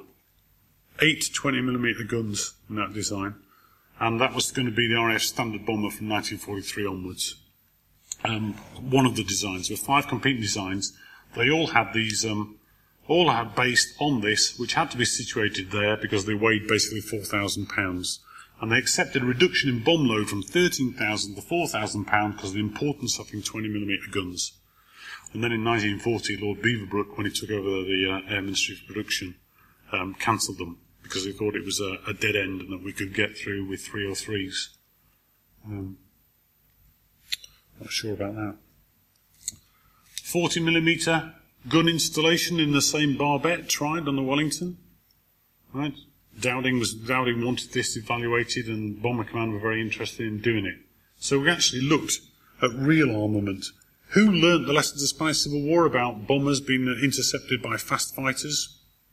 I've got a feeling that we actually were better than other people in this. Fighter armour. Dowding was unconvinced in June of 1938 that we needed armour in fighters. In November 1938, he changed his view. He decided you needed a layer of armour on top of the cowling, and then you needed bulletproof glass on here and pilot armour. They asked continually if armour was being used in Spain. They got the reports, and they knew it was being used in ground attack aircraft and on fighters, and that was one of the prods behind actually employing it. So we did learn that lesson. By October 1939, all Hurricanes fitted 50% of all fighters, and they were fitting them at 20 a week. Bombs and bombing. Larger bombs were needed. The Warfare Committee said the 650-pound bomb was used. There was little detailed technical examination. If you haven't got somebody on the ground in Spain, you can't do that. By mid-1937, the Spanish evidence stated to the air staff they need a 1,000-pound weapon that could be carried in the Blenheim in the battle. The biggest weapon in 1937 was a 2,000-pound semi-armour piercing for use against the warships, and a 1,000-pound bomb was approved in 1938 for anti-rail use. Escorts. As you all know, we never had any escort fighters. The Air Fighting Committee considered this a hardy annual. The circumstances of Spain were quite unusual. Dowding said that such conditions would never exist in a European war. Fighters with their firepower mainly aft could be used in the formation. You'll remember the Defiant. Sholto Douglas, who was AirCAS at that stage, said, the ME-110, which of course had been developed for a long-range fighter requirement, is an unsuitable escort. It lacks enough rearward guns. Because fighters could easily be drawn off away from the bombers. What we need is a turret fighter with long endurance to carry out offensive patrols over enemy territory. He wanted a Defiant-type aircraft to go over the Heligoland Bight and fight ME-109s using turrets at that stage. Our big bomber policy will allow us to operate in small formations of single aircraft, in which case escorts would be uneconomical and rob our tactics of flexibility. I suggested there was enough evidence from Spain that would have modified that view. We did look at developing the F937 with the Peregrine engines and Taurus, but it went by the wayside. The Defiant, of course, was regarded as the most advanced aircraft coming into fighter command in 1939. Dowding didn't like it at all, didn't want them. He said, I don't want to wake up one morning and find I've got 15 squadrons of Defiance. And worse than that, I could wake up one morning and find you've given me 15 squadrons of aircraft with 20mm guns, which would be a complete waste of time. So actually a letter from Fighter Command saying that. The Army, we believed, were obsessed with the war in France. We forgot how to support the Army because we were looking at strategic bombing. Slessor, aircraft is not a substitute for artillery. This is the planner, remember. There are more effective targets beyond the front. There's only special conditions needed. The results in Spain were usually disappointing compared with the losses sustained. Nevertheless, events in Spain raised a doubt about his view that the aircraft is not a battlefield weapon. The AOC of 22 Army Cooperation Command wrote on that letter, where the results are disappointing, I believe that anything within 100 miles of the front in Spain has to be camouflaged and dug in. Surely this is an effective use of resources. The Army prodded, and we got a specification for a 2-seat aircraft, £1,000 bomb load, 4 machine guns, supposed to be turret armed, for direct support of the Army. That requirement eventually became the Blenheim Mark V. You might ponder whether that was an effective answer to what the Army really wanted to have. We're almost at the end then, gentlemen, and I've talked for long enough at an hour and a quarter here. Conclusion. Well, I would conclude that in Spain, the Germans learned the effectiveness of tactics, the effectiveness of fighter technology. They put 19,000 people through, and they got high-quality personnel who learnt in the war and became experienced. I think that probably outweighs a lot of the other things. They had people like this, who's a chap called Werner Schob, who flew as an ME-109 pilot and was known as Der Dickie, the fat one in German. He ended the Second World War as an ME-110 through the whole of World War II. Flew for 5 years, 22 kills in an ME-110, 6 in Spain. This chap is Otto Bertram. He was one of the leading aces in Spain. His 2 brothers were killed at the start of the war in the Battle of Britain, and so his mother exercised her right to withdraw him from combat under the ancient Prussian law of 1870. So he was actually, one of the leading aces was taken off, having just been awarded the Knight's Cross. His mother made him stay at home for the duration. It's a very interesting thing if you see Saving Private Ryan. But he was only one of 352 fighter pilots who went through. Of the 129 officers that went to Spain, fighter pilots, 38 were awarded the Knight's Cross for bravery, 17 were killed in Spain, 43 were killed in World War II, which means something like 50% of them actually survived World War II as a German fighter pilot, which takes some doing. Other people, Harlinghausen, who led the seaplane squadron, he then instigated German tactics in the fleet that attacked PQ-17. He was responsible for that. And went on to be Lieutenant General in the Luftwaffe after the end of the Second World War. Adolf Galland went on to become General de Flieger, head of all fighters, till 1944. Rolf Pingel, another leading ace, he landed the first Focke-Wulf 190 in Britain when it was introduced, thereby giving all the secrets away. Not very popular with his colleagues from Spain. This chap here, as a bomber pilot, flew 100 missions in Spain, 500 in the Second World War, 28 over London, was awarded the Knight's Cross, the Oak Leaves and Diamonds, the Knight's Cross 3 times, and all his crew got the Knight's Cross. And he ended up flying ME-262s in 1945. This chap here, Herbert Ehlefeld, 1937, Spain, 1945, 8th of May, Heinkel 162 Wing Commander, Lech, about to surrender to the Germans, the German aircraft over to the Allies. So he flew through the whole of the war, 123 kills, 1,100 operational missions. Spanish Civil War Brest Cross. So they had that core of people, but they of course ended up fighting at the front. A lot of them got killed. They lost the leaders. Nobody can fly those sorts of numbers of missions. And so maybe in the end the lessons didn't come through to the highest command. These people tried to introduce them, but against the likes of Goering, possibly mid-war you couldn't do it. Do you think Britain could have done the same? We rapidly got rid of our antiquated tactics. After the Battle of Britain, introduced the Finger 4. People like Salem Land did that. And by the end of 40, going into 41, we were flying in the same patterns. We had people like Screwball Burling. These German fighter races achieved kills in some areas. I think 132 was the most any of the Spanish Civil War guys did. Mulder's 115. He shot down 26 aircraft in 28 flying days. So perhaps if he'd flown 1,100 sorties, rather than do 2 tours, 400 flying hours, you might have found he'd had over 100 kills. This chap, Lovell, flew more fighter tours than any other pilot in Fighter Command, did 5 operational tours, still only came to 520 missions. And Johnny Johnson, 38 aircraft in what I think was 370-ish sorties. Now imagine if he'd done 370. We had the same quality of people. What they didn't have at the start of the war was experience. And that's what the Germans had the advantage of in Spain. So what did the RAF learn then, in conclusion? This is what people said at the start of this lecture about us. The RAF was the air force that was least capable of learning and adapting, an intellectually shallow service, a sort of gentleman's polo club. That is from a leading Luftwaffe historian. In fact, a very expert Luftwaffe historian. That's what he writes. What did Britain learn from the Spanish Civil War? That. And, very annoying.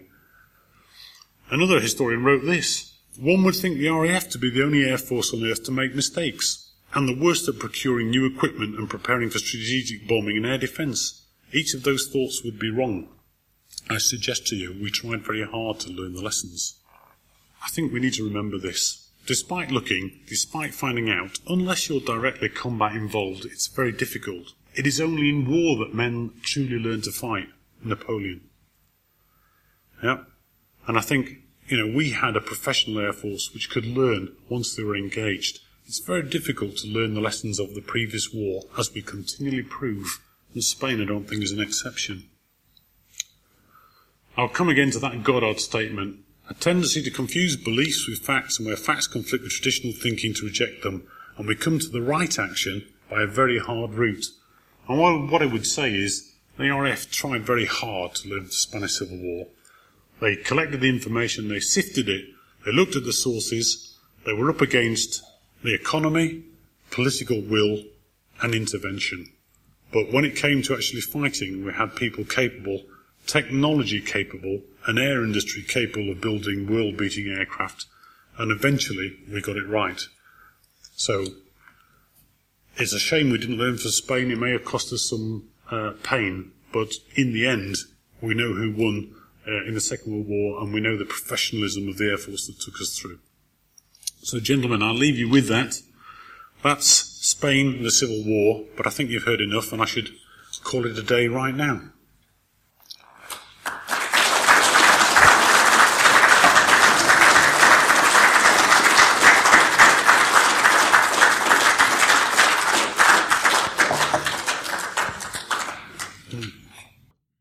Well, thank you very much for that, Brian. I'm sure there was a great deal there for all of us to think about.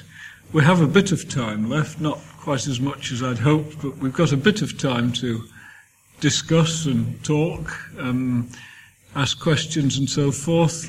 The floor is now open, if somebody would like to make a start. I've worn them down. No, there's over at the back. Thank you. You concluded by stressing the amount of experience which the German contingent obtained from the Condor Legion. There was also a wealth of experience on the Republican side. And in June 39, between 5,000 and 6,000 Republican personnel were in a French camp near Pau.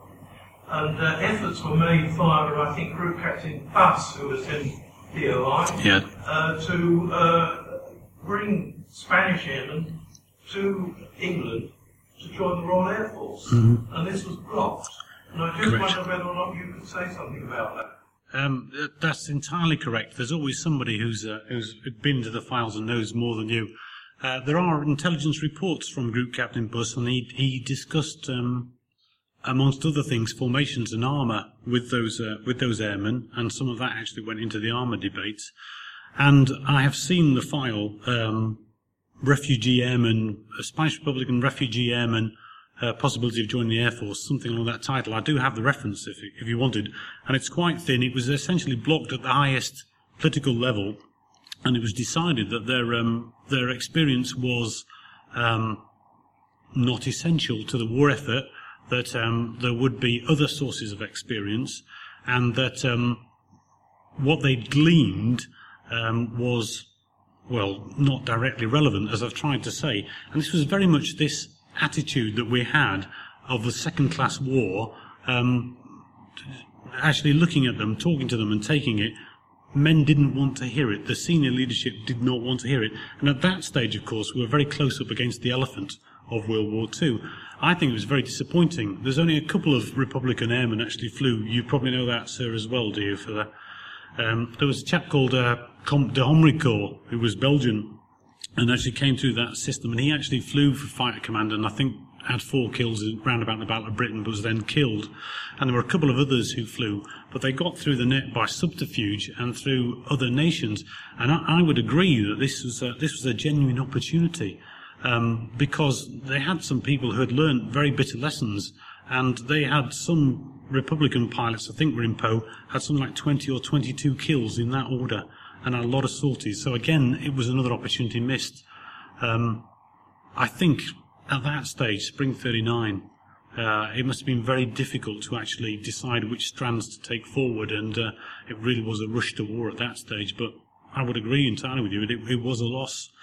Russia, of course, purged most of the airmen who came back from Spain, were purged, and although they fought in Manchuria using some of those tactics, by the time 1940 came, virtually all of the Spanish contingent had gone. So they really did start in 1941 from a blank board, although they had the structures, the ground attack structures. So I would agree. I can give you that file reference if you've not seen it, if you are going to go to the PRO, but there isn't a lot in it. I'd like to see what was said behind the scenes there. Right. Another one? Yes, Ken Fulton. Could you say at all what the sources of information were for various statements and quotations? Well, virtually all my quotations are from files in the Public Record Office. I'm literally I tell a lie. I've read extensively, and I could supply you with my book list if you like, on the whole period. But most of the quotations actually come from Public Record Office files, which are open to us all. Quite a lot of them are air intelligence files. They were only opened in, I think, 1987, 1989. So a lot of the literature had been published before then, and therefore these orthodox statements, in a lot of aeronautical literature, gentlemen, I believe quite a few people repeat what somebody else says, and very often they don't go back to the original source. And when you do, you'd be surprised. So I have all those file references, and this actually comes from a paper I did for an MA, and they're in there. I'm going to lodge a copy in the library here through Frank, and you'd be willing to use those and view those files at your leisure. But they are statements. I do have quite a lot of German literature from the period as well. Locating the files. By spending a long time in the Public Record Office. Yes, and unfortunately that's the way. I mean, if you go Spanish Civil War, you'll get about 25 files, but you then actually have to physically just go through sections, look at the dates of file blocks, and literally work through and see them, and often they're duplicated. There's been a lot of deliberate winnowing of files in there by air intelligence, and some things are not there. But all the Spanish Civil War reports, all the meetings of the committee, all the minutes, they're all there. But they were only opened in 1989. Okay. Anybody else? On that note, are there new files coming up and being released? I don't believe so. I keep living in hope about them, but I think most of them were covered under. I thought the 40-year rule that most of them were. There's a 30 and 40-year-old block, so 79, and a 50-year-old block which came out in 89. But I don't think the classification was ever high enough for us to expect any more to come out. I think those that are there. If anyone knows Seb Cox from the Air Historical Branch, he's an intelligence expert, head of the Air Historical Branch. I've asked him this question on several occasions, and he thinks basically I've mined the store, such as it was. I didn't actually expect there to be a store when I started. I just wanted to do some original research, and I was surprised at the amount of information there is. Okay. Yes, Harry. Tactics and were there any lessons learned or to be learned on the logistics side, the support of the Air Force? Yes, well, one of the things I didn't bring out, of course, was air transport, the importance of that first carrying of everybody across. Britain really didn't have any kind of an air transport. The Germans established 2 Junkers 52 per squadron on the strength, so that whenever you came to 1939-40, moving through France and Norway, each squadron could actually carry its own personnel, spares and troops, and therefore I moved very quickly. But we didn't go there, because we were trying to build large aircraft for bombing purposes, because that was the thrust rather than to do anything else. And unfortunately, it was a lesson that really wasn't learned until very much later in the war. But in all of this, there's priorities. There's money, and it's the same all the world over. That was a lesson missed, and indeed, it really only the Germans learned it. Only the Germans learned that. They learned how to disperse aircraft to camouflage them, because all the airfields were just flat plains in Spain. So it's one of the things they were ahead of us in 1940, certainly on. Perhaps I could ask one. You talked about bomber armament and how we tended to stick with the lighter machine guns, and you even showed a picture of the Wellington with the big cannon. Of course, there's another school of thought that says, well, these bombers were weighed down by all these guns, and particularly gun turrets. Mm-hmm. And we lost an awful lot of people in the bombing war, 50 plus thousand, wasn't it? With these big bombers, mainly.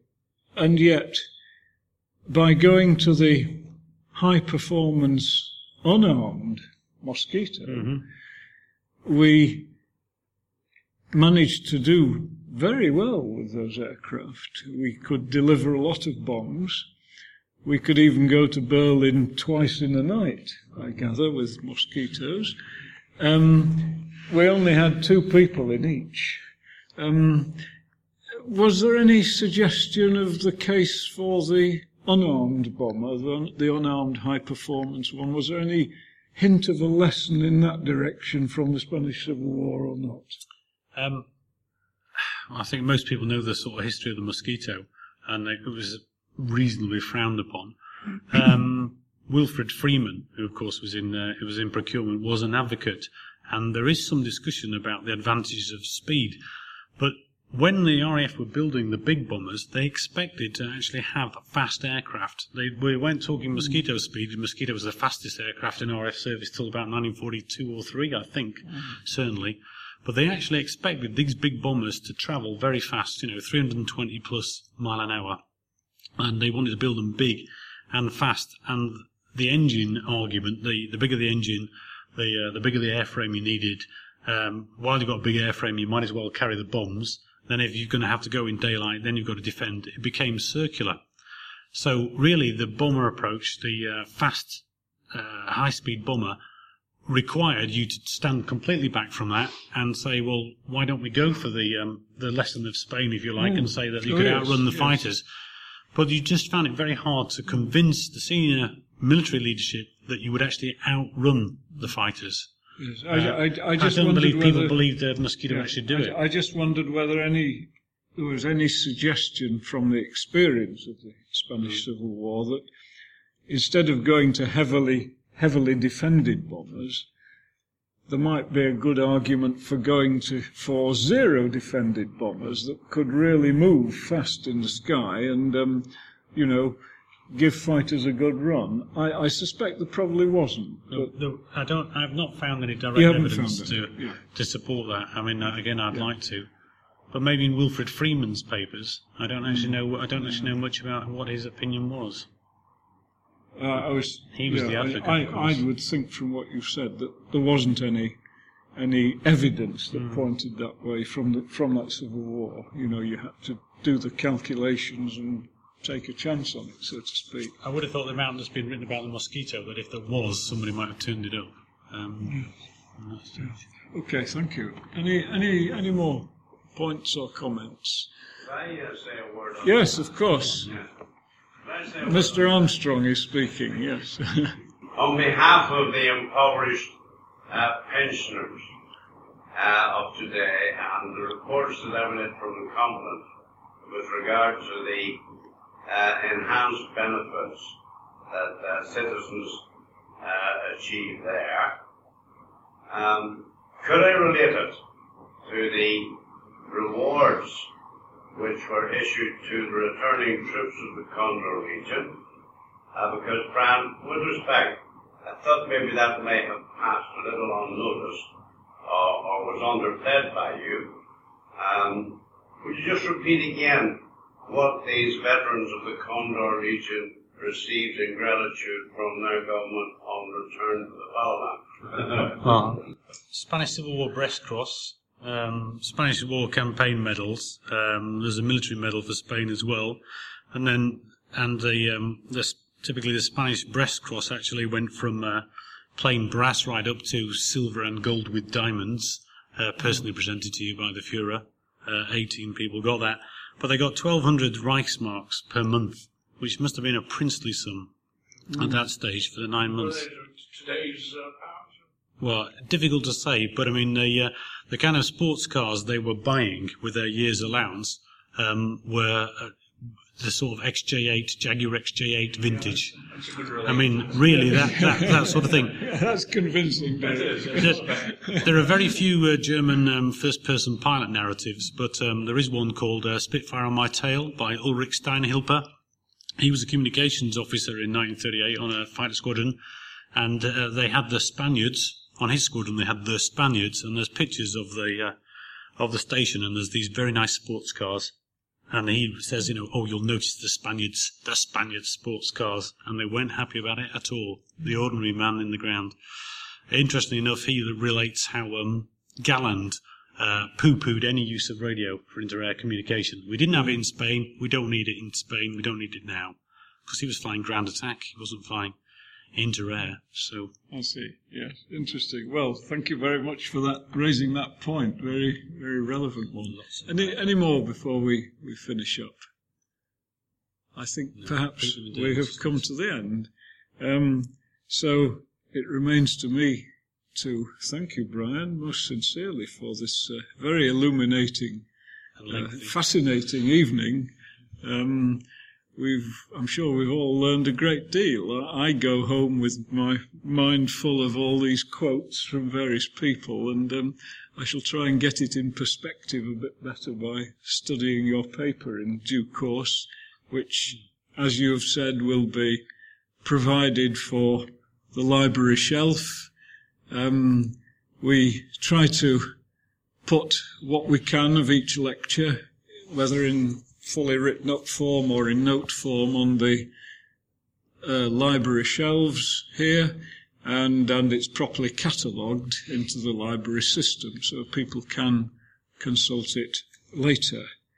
And I think the only remaining thing for me to do, thank you for this most interesting evening, and we do like to present our lecturers with a small memento of the occasion. So as we offer our thanks to you in the normal way, I'll ask you to accept from the historical group of the Society this small gift. Thank you very much.